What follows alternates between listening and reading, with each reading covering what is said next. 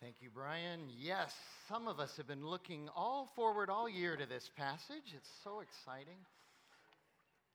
Welcome. Hey, a couple things, actually three things before we move into the message this morning. First of all, maybe less than a year ago, we had somebody up here representing education talking about Arizona tax credits and federal tax credits. To be able to give charity and actually have that be a tax, more than a deduction, but actually a credit against your tax bill.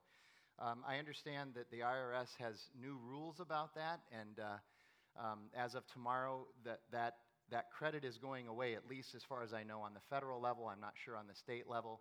All I'm telling you is that if you listened to us back then, I'm reminding you of this now, and if you're wondering about it, you need to check with your accountant. And if you're going to make one of those contributions, I think you have to do it by tomorrow. This doesn't affect the church. Churches aren't eligible for this, but any of your other charities. So like I give money sometimes to alongside ministries as a tax credit, and so I'm going to have to do that by tomorrow if I still want the credit. That's the first thing, just some information for you. Second of all, as Cody wasn't here, I don't know if Reagan mentioned it, but Cody's actually leading in Peoria today. We do this a lot with pastors and worship leaders. So he's over there, so he is working today, but apparently this is part of the deal in order to have Sean Myers come and preach here in November. We had to give them Cody for one Sunday. I'm not sure about that trade-off. I'm a little dubious about that at any rate. The last thing is, John McCain passed away, and I wanted to mention that because I know that in this community there are a number of people who are related to John McCain who live in this community and occasionally filter in and out of this church. And so I wanted to mention that. Just mention that our prayers and condolences are with you on the passing of Senator McCain. That he was, we honor and appreciate his service to our country. And everything that he stood for, agree with him or not, he was iconic in Arizona history, one of two people from Arizona who actually ran for president at one time. So just wanted to mention that as well. Let's pray before we get into today's text. Lord God, we are grateful for your love and for your mercy. And also, we have to recognize that love and that mercy calls us not only out of something, but to something. It calls us away from selfishness and idolatry and foolishness, false gods, and it calls us into your kingdom where things are different, and that there is a discipline, there's a reversal of what culture thinks about things. And so sometimes it can be troubling, but it can also be the most liberating thing that we can go through. And so as we go through this text today and the text next week, we just pray that you'd be with us and that your Holy Spirit would illuminate your truth to us and that your resurrected Son would fill us with your power and your blessing. We ask that in Jesus' name. Amen. Well, you'll notice that the passage today is actually verses 22 through 24. But Brian read 15 through 24. And the reason is for the same reason I mentioned last week. If you weren't here last week, we are having a 6-week running conversation now, starting at verse 15 of chapter 5 and ending in verse 9 of chapter 6. And so we rarely do this. We try to make every Sunday stand on its own. But during this 6-week running conversation, it is more important than ever that you get a hold of a podcast of a Sunday service that you miss in order to stay in the flow. And if you missed last week, you missed all of the foundational work that we did preparing for what in their day, the first century Greco-Roman Mediterranean world was known as the household code. How do you live your life out in the household code? So last week, we looked at the 7 verses 15 through 21, and we said this is a transition text. It's looking back at everything that Paul has been writing in chapters 4 and 5, but it also launches us forward into Paul's version of that household code. And the key to last week's text, the key message, is that we need to be submitting to the will of God because that's where we will find wisdom. Twice, Paul says, and you heard Brian read it, he says, don't be foolish. Don't behave as an unwise person. You need to seek wisdom in order to be able to navigate this dark world. The days are evil. This is a tough world to navigate. You need wisdom, and you find that in the will of God. And by doing so, you will fill yourself with the Holy Spirit. You will live under the influence of the Holy Spirit and not under the influence of anything in this world that might feel good or look right, or that the world might promote as wonderful, but ultimately it's going to lead to our destruction. The Holy Spirit leads us to life. A couple of other thoughts about how this all ties together, starting in verse 15 and especially 15 through 18. The verb submitting in verse 21 looks back at verses 15 through 18. Submitting is a part of walking in wisdom. Submitting, I know this is hard to understand, but submitting is not foolishness. Culture will tell you that. Submitting to God is actually where we find wisdom. And I'm telling you, this is completely upside down. Is there anywhere in this world, anywhere in our culture, where submission is related to wisdom? Anywhere. Cultural wisdom claims that we are our own person and we submit to no one. Autonomy rules. Could that be one reason why the world is such a mess? So we're all doing our own thing, not submitting to anything else? Michelle Lee Barnwell, in her most recent book, writes this: "We are obsessed with questions about power and rights, which are not kingdom-shaped or gospel-motivated questions. Thus, we get into arguments about who has privilege rather than who has responsibility to serve." And she makes this statement in the context of marriage, talking about the roles of husbands and wives, both. And isn't that just so true? The minute we start talking about giving up our authority and power, whether it's real or perceived, the minute we start talking about that, which is an act of submission, we just default to start to talk about our rights, not our responsibilities. Who's going to say that to me, and who do you think you are, and all of that. And she says the problem isn't a discussion of who has privilege, because everybody wants to deny that they have privilege, and anybody pretty much living in the United States has some level of privilege. And we do that to deflect ourselves from the fact that what the gospel calls us to is not a discussion about privilege, but rather, what are you going to do with that privilege? What responsibility do you have with that privilege? How are you going to use that privilege that we all have to serve and love other people? I think she hits it on the nail. In other words, the gospel calls us not to turn the world upside down, but to turn ourselves upside down.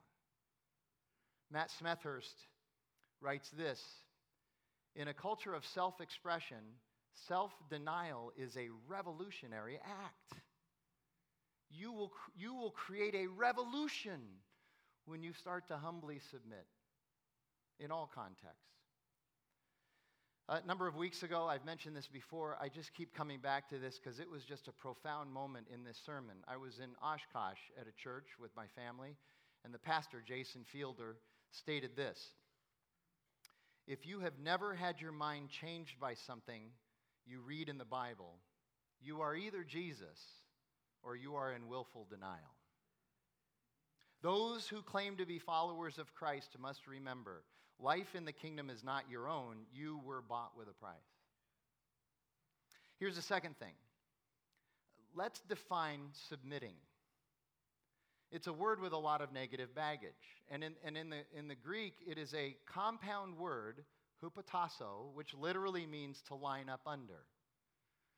But in order to line up under, there is a secondary but essential act or behavior that must accompany this lining up. And that is the desire, the ability, the wisdom to relinquish power and authority that you have or that you perceive you have to another. This is a concept that if people by the power of the gospel would embrace, it would be revolutionary. Paul states this, he talks about this in many places, but he states it a little bit differently in his letter to the Philippians, which he wrote about the same time as he wrote to the Ephesians, when he says, "Do nothing out of selfish ambition or vain conceit, but in humility consider everyone else better than yourself." What kind of world would we live in if people really had that kind of an attitude? Now, I mentioned that once in a sermon, and somebody walked up to me and said, we'd have a world of gridlock, because if you're at a four-way stop, nobody would go, because it'd be like, you go, you go, you go. Okay, let's deflect and deny what the gospel is calling us to because of a four-way stop sign. It was pretty clever, I admit that. But wouldn't it be revolutionary if we embrace that? And like I said, what does it mean? I want you to get this. I'm repeating it. It means to relinquish to another your authority and power, whether that authority and power is real or perceived, because we all perceive that we have power and authority. And in the case of husbands and wives, it means, here's what's really important, it means that you're relinquishing that power and authority first to Jesus. To Jesus. You can't skip this step. It's not that you're relinquishing your power and authority to your spouse, you're relinquishing it first to Jesus, because what follows then is a genuine desire with the Holy Spirit filling you, and Jesus is our example, a genuine desire to pursue what is best for the other, and in this case, your spouse. Which, by the way, always looks different from husband to wife. Remember last week, very important distinction. Mutual submission does not mean same. Mutual and same are not synonyms. Mutual submission means that you're going to give up power and authority, but because of who you are, your relationship, and your context, it's going to look different in every single relationship and every single context. It's not about your behavior, it's about your attitude. And then what flows out of that. And that attitude is rooted in giving up everything to Christ. Here's the third thing before we jump into the text. Submitting is an outworking of being filled by the Holy Spirit, verses 15 through 18. And in particular, verse 18, it is an outworking of being filled with the Holy Spirit. If you're willing to follow this call in this teaching, however, you know that's really hard. Any act of submission, let alone to your spouse, is going to be a challenge. And so the power to do this is really beyond us. That's what we keep pointing at. It's in the gospel. It's in the resurrected Christ. It's in the filling of the Holy Spirit. That's why Paul calls for us to look to Jesus. He says, out of reverence for Christ, submit to one another. Look to Jesus and be filled with the Holy Spirit. Do not get drunk on wine, which is debauchery, but be filled with the Holy Spirit. In other words, don't be under the influence of anything in this world other than God, but be filled with the Holy Spirit. I say this about, and I know this is kind of embarrassing for her, especially today. She's going to be in the service. I told her to be in all three, of course, because of the subject matter. But I will tell you this about Jackie. Jackie loves God more than she loves me. And as a result, she loves me really well. If she were just focused on loving me, she wouldn't be able to love me as well as she loves me, because she loves God and Jesus and is filled with the Holy Spirit more than whether or not she's going to love me, because it's an outflowing of that relationship. So wisdom and Holy Spirit outworking is found in submission, not in dominance. God achieved victory over Satan, sin, and death through the submission of his Son, Jesus. And Jesus said, it was for the joy that was set before me that I went to the cross. He did it willingly. He did not consider equality with God, Philippians tells us, something to be clung to, but instead he emptied himself. He emptied himself of his rights as God. He emptied himself of those rights. And as a human being and as God, submitted to the cross for us. And that's why we can do this. Again, I'm going to hit this again. For everybody, there is always a grander submission than just to others. It's to Jesus. Our first submission is to Jesus, and everything else flows out of that. And here's why this is so important.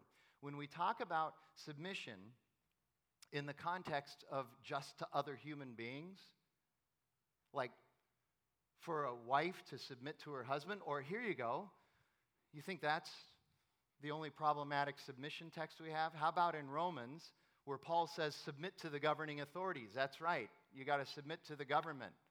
Oh, they're corrupt and awful. So was the Roman government. It was worse. And Paul was saying, you got to submit to the governing authorities in the midst of that. But when we talk about it in the context of just to other human beings, we always can find a reason not to submit. We are loophole specialists. We're just looking for the exception. Oh, if I can just find that one exception, then I never have to worry about it ever again. What about this? What about that? And it always becomes a kind of a game show. Stump the pastor, okay? Those questions are rarely asked to seek information, but rather to find an excuse. But every time this is taught, it must be taught in light of who Jesus is and what he first submitted to. In other words, we have no excuse, we have no loophole, we have no reason not to. So, to the specific text, and I'm actually going to start at the very end of the husband and wife marriage part. Because if we don't have this as our foundation, verses 32 and 33, we're going to struggle to really, truly understand what's going on in verses 21 through 31. Very important to understand 32 and 33. This is how Paul wraps up the husbands and wives part of the household code. He writes, this mystery is profound, and I'm saying that it refers to Christ and the church. Here's the first thing we have to understand. We talk about Ephesians 5 as the marriage text. How do we learn about marriage? Well, you got to go to the marriage text in Ephesians 5. By the way, it's not the only one.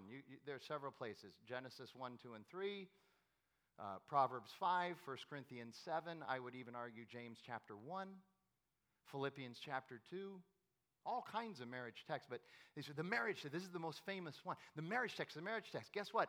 In the text, in the marriage text, Paul says, this is actually about Jesus and the church.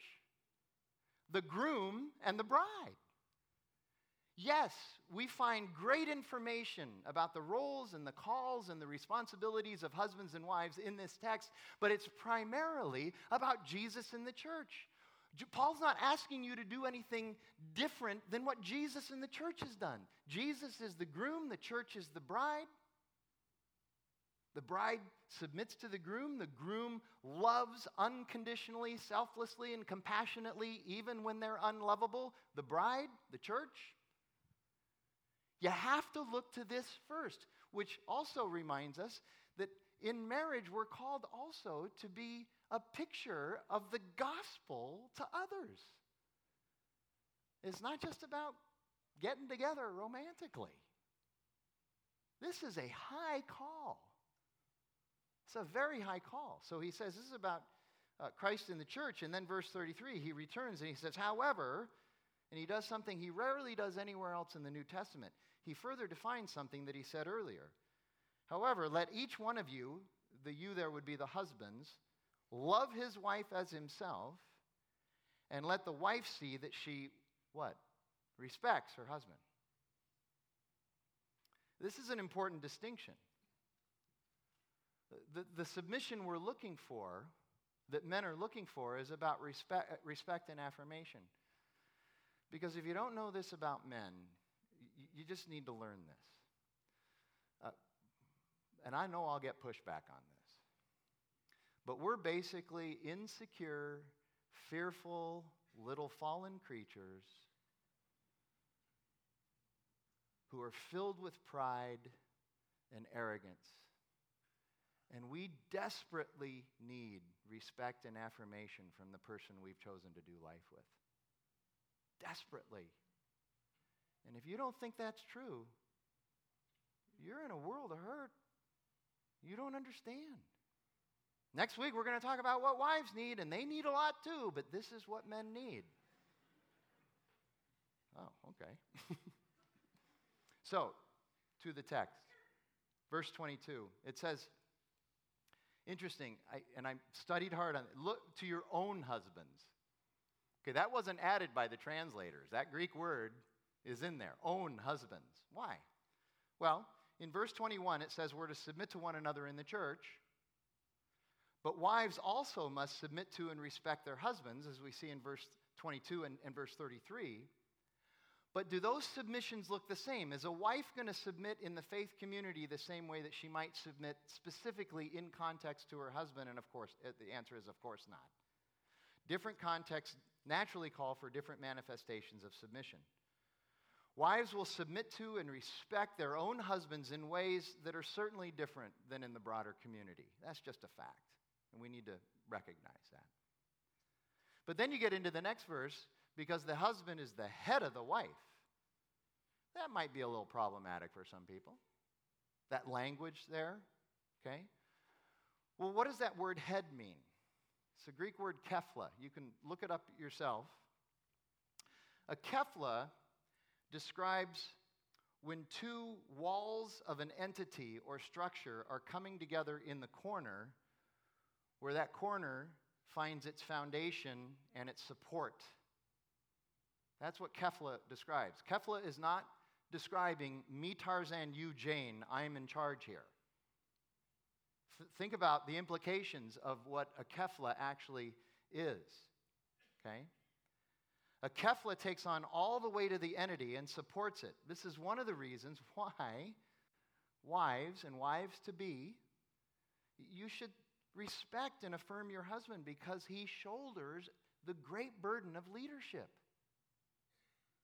He's called to a great, great burden in the gospel. Again, Michelle Lee Barnwell. The cultural understanding of head was that the head was most important and everyone else had to sacrifice to protect the head. Jesus and Paul turn head on their head and show a path where the head sacrifices for the rest of the body. It's what we talked about last week. One of the major differences in Paul's household code versus all the other household codes by the philosophers and the teachers of his day was that there was mutual submission that Paul was calling for in his household codes. Not same submission, but mutual. That in their culture, every other household code was about the man, the husband, the boss, the father, having all the submission flowing to him and absolutely none in any way, shape, or form flowing out. He had all the rights. This is different, what Paul is calling for in our marriage, because it's gospel-centered. And I know, here comes the question. I got it. Here it comes.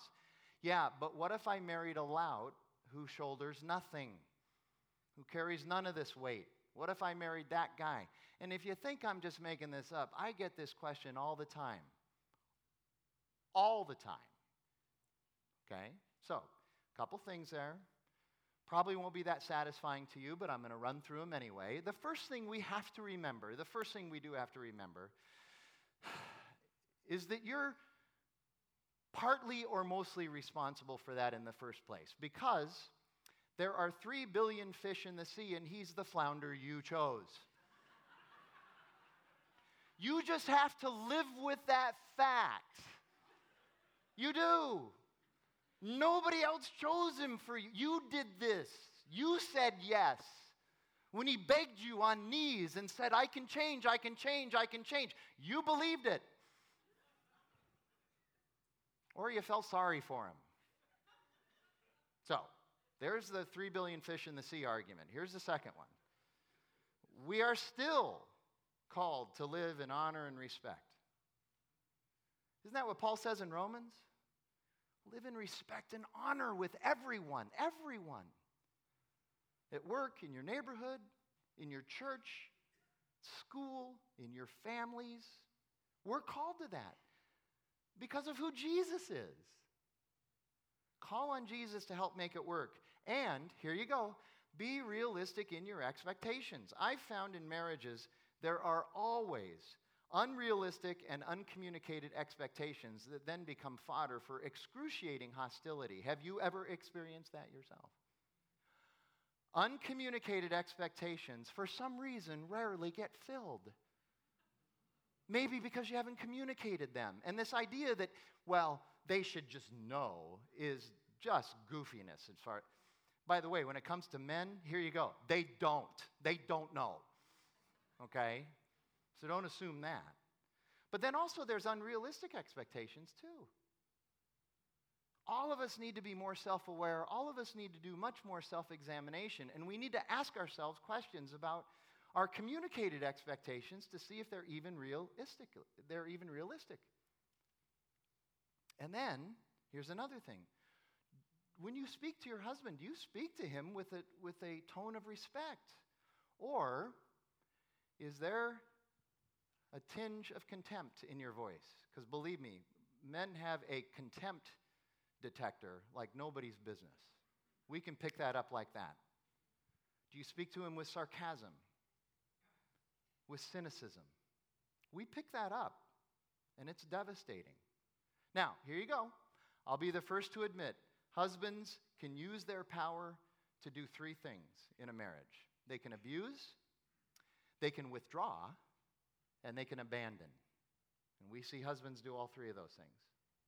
That's how they can use their power. All of those are devastating. But wives, you have incredible power too. It's the power of words. You have no idea how powerful your words are to your husband. Might be that it's like your words are his kryptonite. So the question is, do you nag and try to control? Is that sort of the ethos? It's not going to go well. So in this text, we can talk about two important things. First of all, this is not only a call for wives to respect and affirm their husband, even when they don't quite see it that way. Is he always respectable and affirmable? No. But we're called to it. You don't see any loopholes in there. Paul doesn't write, when he's doing really well and you like him, respect him. No. But the second thing is that husbands, we need to recognize that this is also a call on us to step up because we bear this burden. And understand, I want to hit this, I'm going to keep hitting a lot of things over and over because they're important. This call for the husband to step up does not let the wives off the hook. That's another deflection usually. Well, he's not doing his thing, so I'm not going to do mine.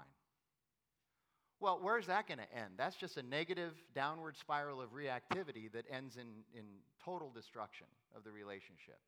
And you're acting like second graders at that point, to be honest with you. Okay? So this doesn't let the wife off the hook. The wife who expects her husband to follow Jesus, to be like Jesus, and to die to Jesus, but never expects the same from herself, is frankly someone that no one would ever want to live with. And believe me, it happens. I've been doing this a long time, and it happens all the time. And we need to remember also, you and I, as individuals, we can never, ever, ever, ever, ever, ever, ever, ever. I want to make sure you memorize enough evers. Ever, ever, ever. You and I can never, ever, ever, ever change somebody else. You can only work on yourself. It's the only person you can legitimately work on. You can pray for someone else, but to try to change them, God bless you in your ministry. Have a nice fantasy life. I've learned, again, so much from Jackie in this. I've told this story before. Early on in our relationship, how when there's something going on that's bothering her or somebody who is bothering her, her first prayer now, as she's matured, and she was mature when she was 25 in this area, her first prayer was not that God would change the other person, but that God would change her heart about that person. That's her first prayer. She's looking for her own transformation before she even thinks about trying to change some other person. And I know some of you might think that's a weakness of some sort. Jackie's one of the strongest persons I know. I think it takes great wisdom and strength to be able to pray that way, because most of the time we just want to pray for our problems to go away, even if that means a person. Let me tell you something. The very best counsel I have ever received about being a pastor is that if I want to affect change and transformation in a congregation, I have to deal with myself. Right here. I must first work on my own transformation through prayer and the reliance on the Holy Spirit. In other words, it's not me who affects change, but it's the Holy Spirit. If I think I can affect that change, that's a fool's errand. You hear about pastors getting burned out? I would argue a lot of it is they're trying to do everything on their own power and not the power of the Holy Spirit. Now, I would argue, a little disclaimer time, that submission here is not expected in situations of physical, sexual, or emotional abuse in the sense that submission would command a person to go back into a dangerous environment. We've never done that. It is possible to live honorably and respectably and still protect yourself at the same time. That is possible. We make those arrangements from time to time. But could we also be respectful and realistic about what constitutes abuse? I've dealt with this too. A disagreement is not abuse. A difference of an opinion is not abuse. Oh, I'm traumatized. Now let's talk a little bit about what this might look like. But before I do, again, I know the questions. Here it is, or even the objections. Here you go. Well, Frank, you're a man. Thank you. You're a man. Why do you get to talk about this, and why should I listen to you? Here's the reason. Because I am a man, and I know what's important to men. That's why. For the same reasons that women have been clamoring for decades for men to listen to them when it comes to women's needs, you should also listen to a man when it comes to our needs, particularly one who's been doing this for a long, long time. And I know all the trap doors to this. I have a lot of experience with this. So, here we go. First of all, look again at verse 33. This idea of respect and affirmation for the man. Okay? You really need to begin to understand how important this is to men. There has been research done on this for decades. The most important emotional needs for men in romantic relationships. Almost everybody says sexual fulfillment. Actually, it's not. That might be 1A, but it's not. Number one is respect and affirmation. Teaching communication at Paradise Valley Community College to college students. These 20, 21, 22-year-old hormonally charged men will all tell you the exact same thing. Respect and admiration is the most important thing to them.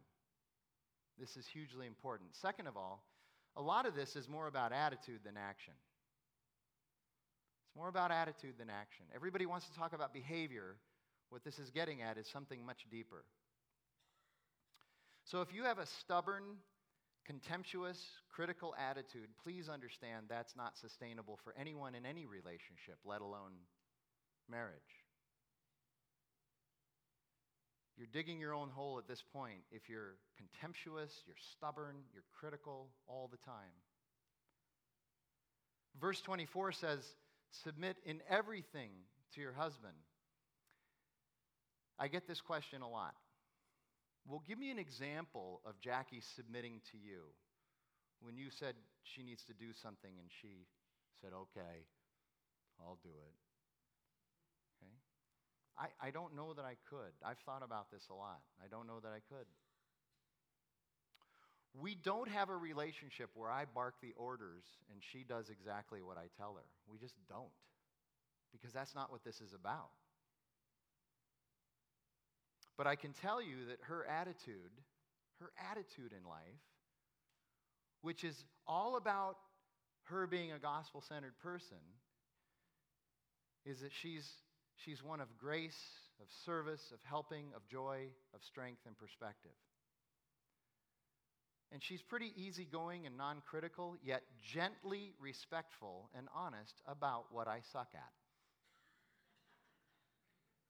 Yes, she is a strong woman. And she's strong enough and willing to correct me when I need it, and I need it. But the way she does it is respectful and disarming. And here's a big thing, it's never in front of anybody else. That's the cardinal rule right there that women violate all the time, I hate to tell you. All the time.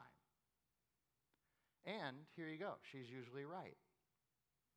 But here's the thing. She also knows how to pick her spots. Jackie lets go of way more than she ever brings up. And I mean lets it go. Lets it go. She doesn't avoid it and harbor it. That's a problem. She lets it go. She releases it. And I know she lets go of a lot.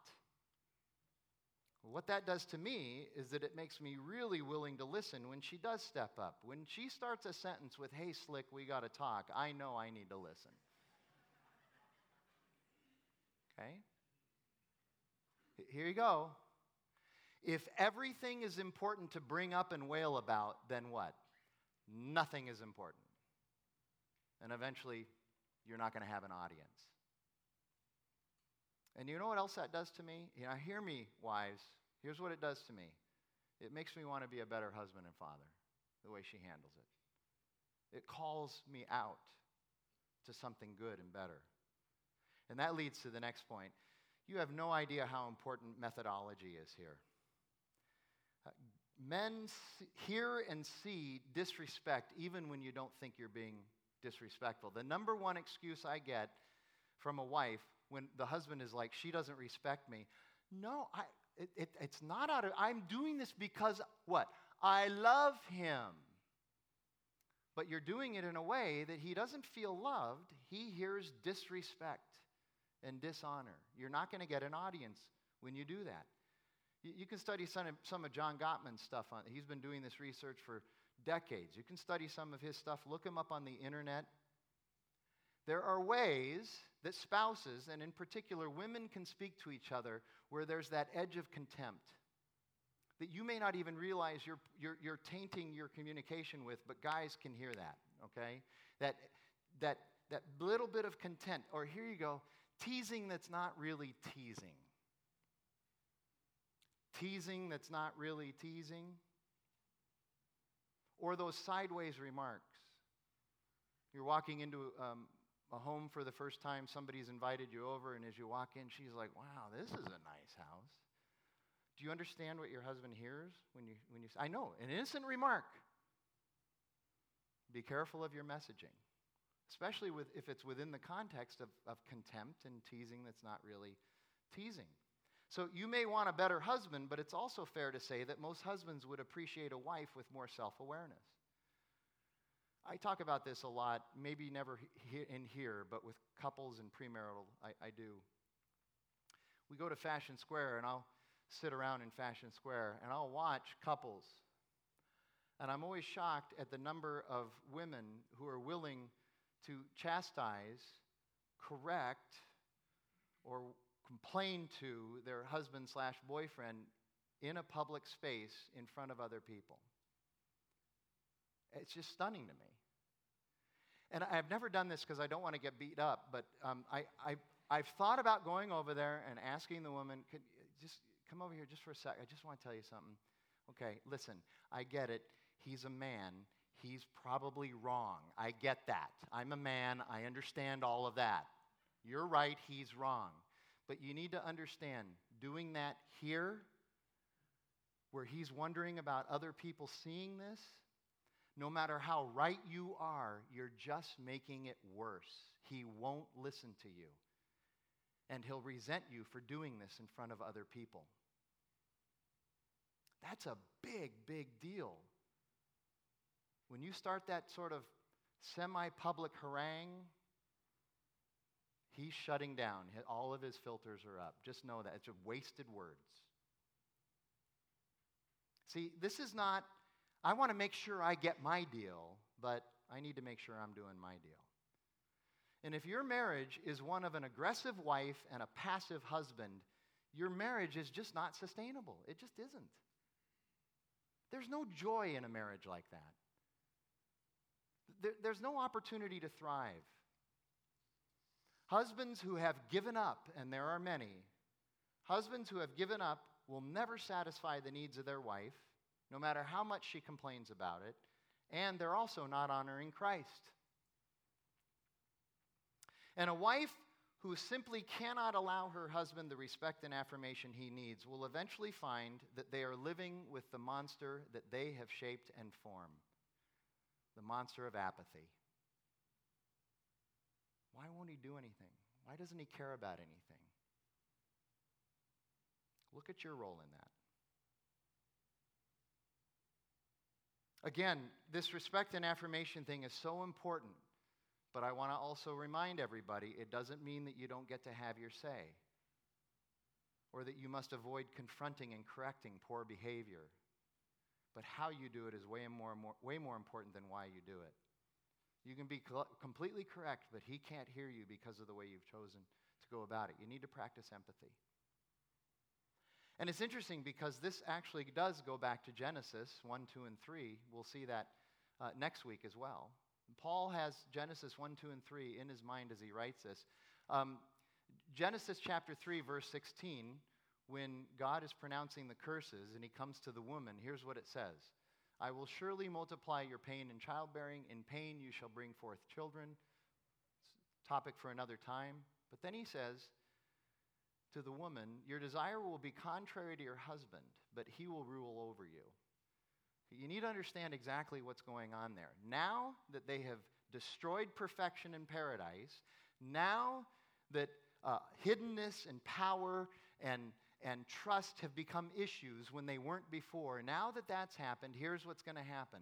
Men, generally speaking, are more physically powerful than women.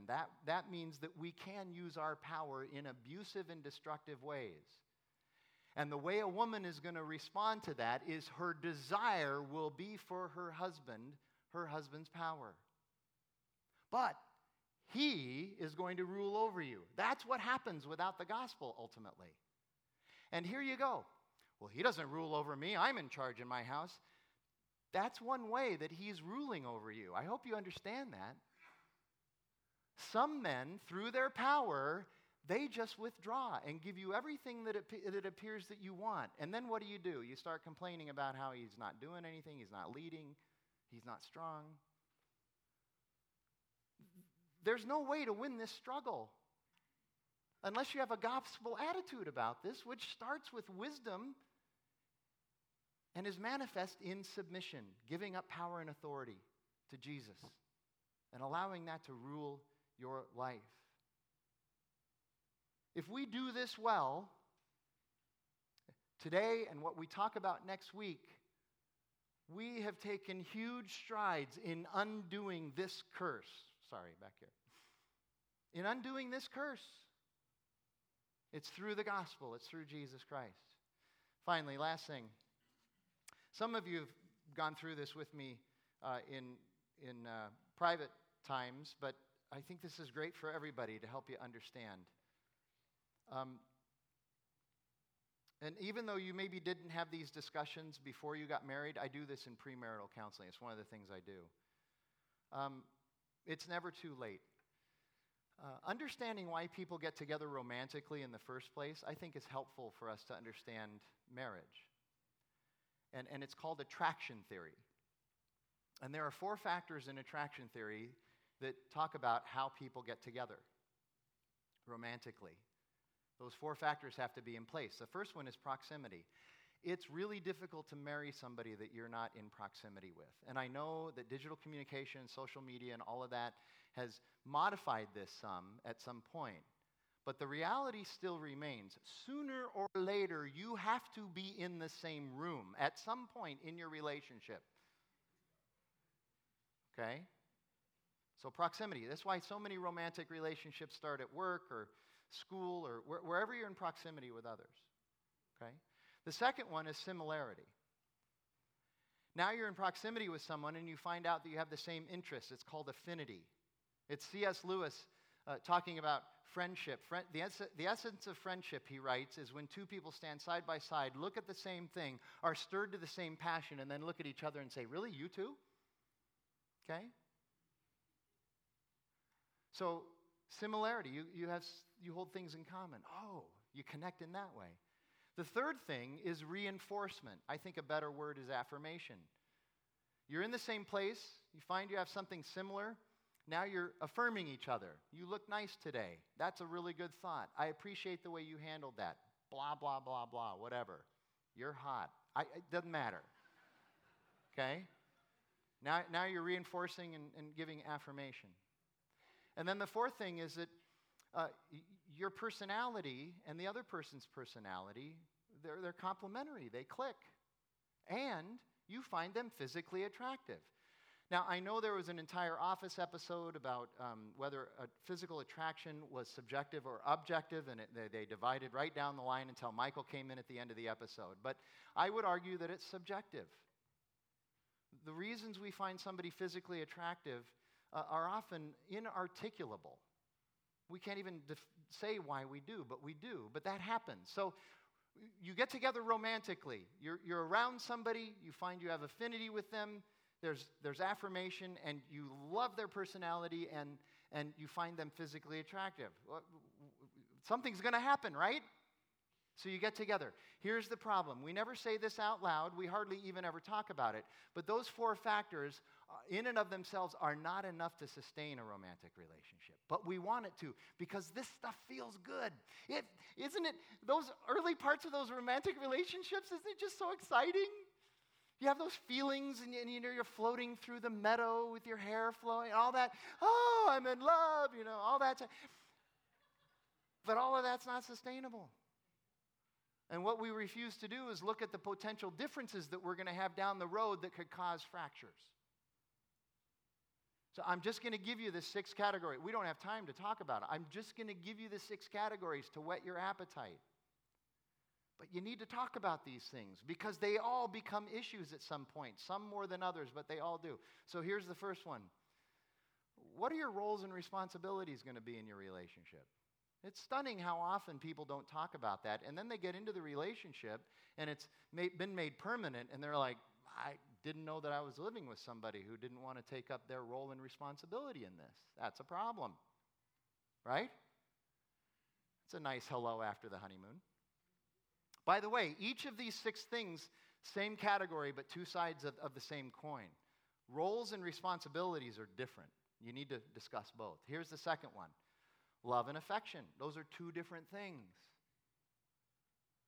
The love here refers to the actual physical act of lovemaking, what Willard Harley in his book has described as the special event. Okay?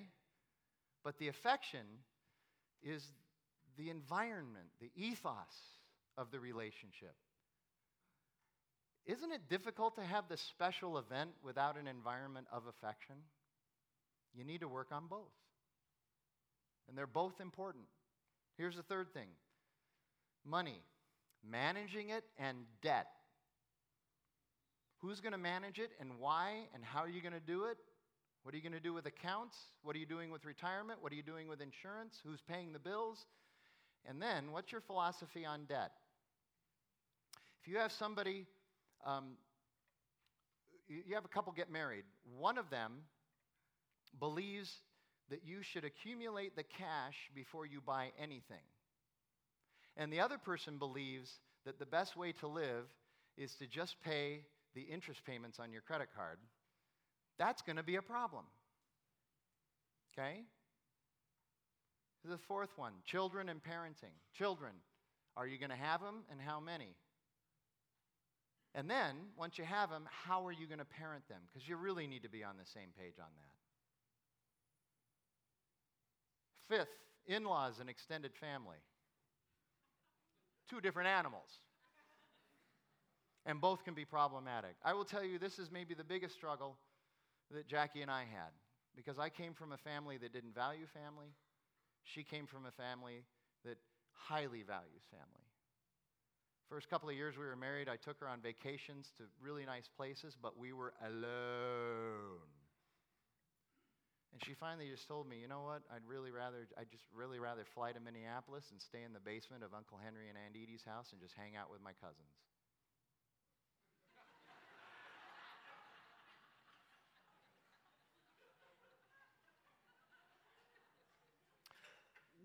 we've both learned a lot in that. And then number 6, religious devotion and practice. Do you even believe the same things? And if you do you practice them the same? Are you going to go to church together? I'm stunned always when I meet a couple and they're married and they go to different churches. But it happens. It happens. It's a problem. This is all rooted in the gospel of Jesus Christ. I want to remind us every week that we do all of this for one reason and one reason only. What Paul writes in verse 21. It is out of reverence for Christ. He had all the power and authority to reject submitting to the cross, but he did it anyway. That's the picture of submission. Let's pray together. Lord God, this is tough stuff, I know, but it's also tremendously freeing if we would just find our identity in you, our power in you, and live for you. And so, God, that's my prayer this morning, that we would do that, all of us, in whatever context that we are in every relationship that we're in. We pray this in Jesus' name. Amen.